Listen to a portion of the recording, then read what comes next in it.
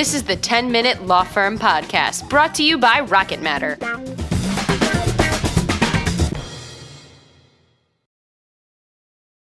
Hey, everybody, this is Larry Port. I'm the CEO of Rocket Matter, and this is the 10-Minute Law Firm Podcast. So wasting no time, let's jump right in. We got with us Jeff White, who is the Chief Revenue Officer at Rocket Matter. Hey, Jeff. Hey, everybody. How you doing?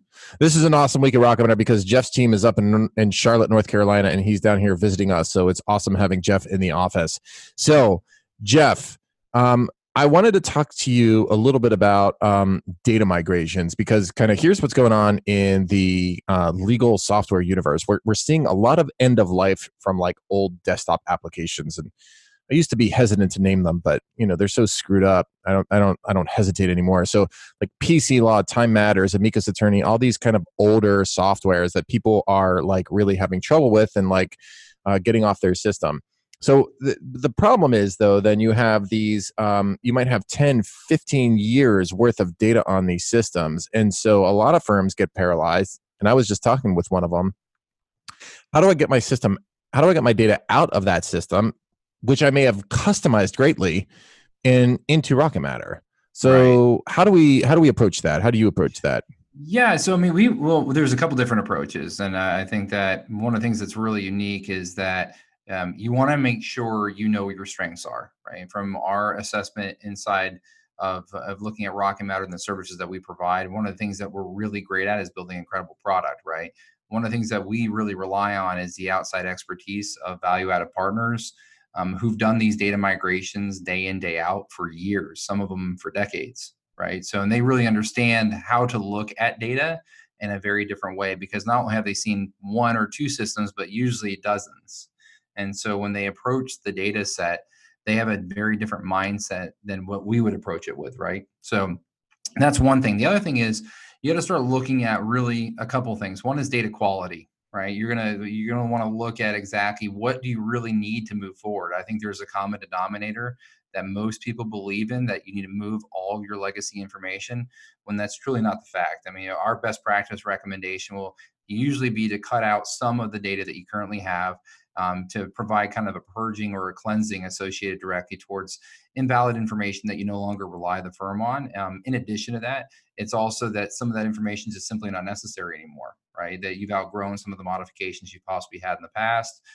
In addition to that, your approach moving forward, the new solution is driven for some type of pain that you currently have. And so you may be leaving legacy information behind that you may not want. And we rely on the expertise of those value-added partners to go ahead and help with those assessments.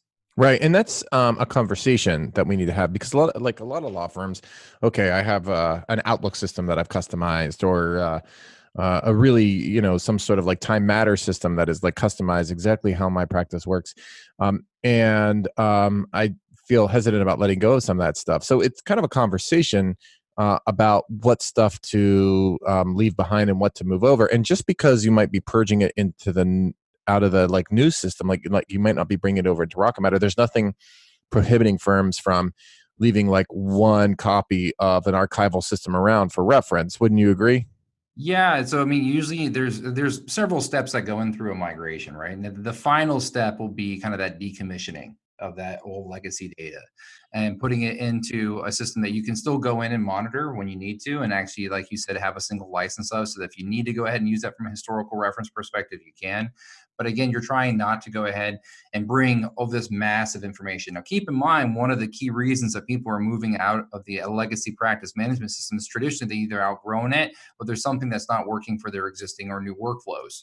So they may have the feeling that there's this absolute need to have this information. And some of the things that we'll try to do is we'll ask some questions on exactly really why that's a necessity, right? And if we understand that it is, then we'll actually obviously bring that into the migration strategy. If we find out through that discovery process that's truly not needed, then we avoid a lot of pain and headache for both the customer and also the end user experience when they actually migrate to the new solution.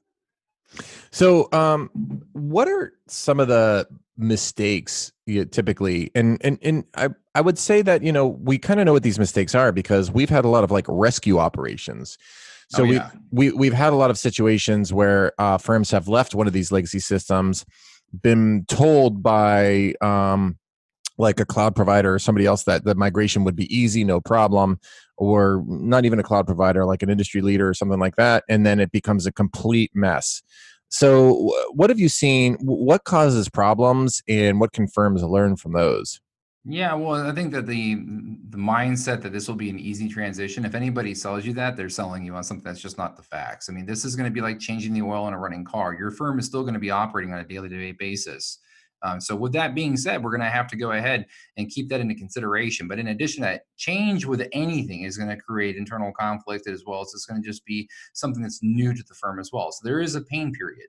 Regardless of what anybody tells you, I mean, there's changing practice management systems is not the most simplistic thing. Now, we try to go ahead and mitigate that by doing a lot of pre-migration planning.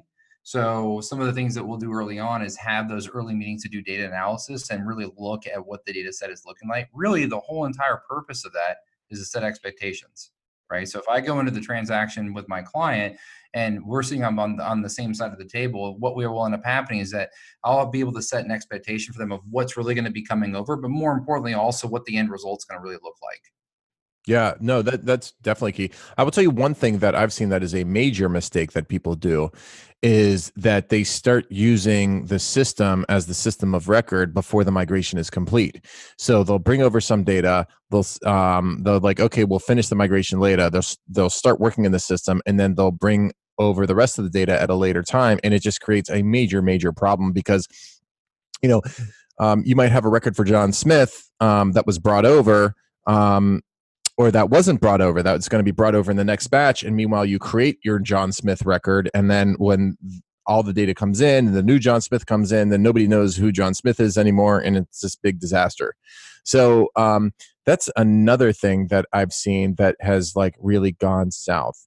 Um, Yeah, and I think that's one of the things that's really important to notate is that you have to have a strategic approach when you do this. It's one of the key reasons why we offer onboarding here at Rocket Matters, so that we have personnel here internally that manage that relationship on your behalf with the partner, because we know our platform, we know our partner, and we know you, right? So we sit in the epicenter of those relationships.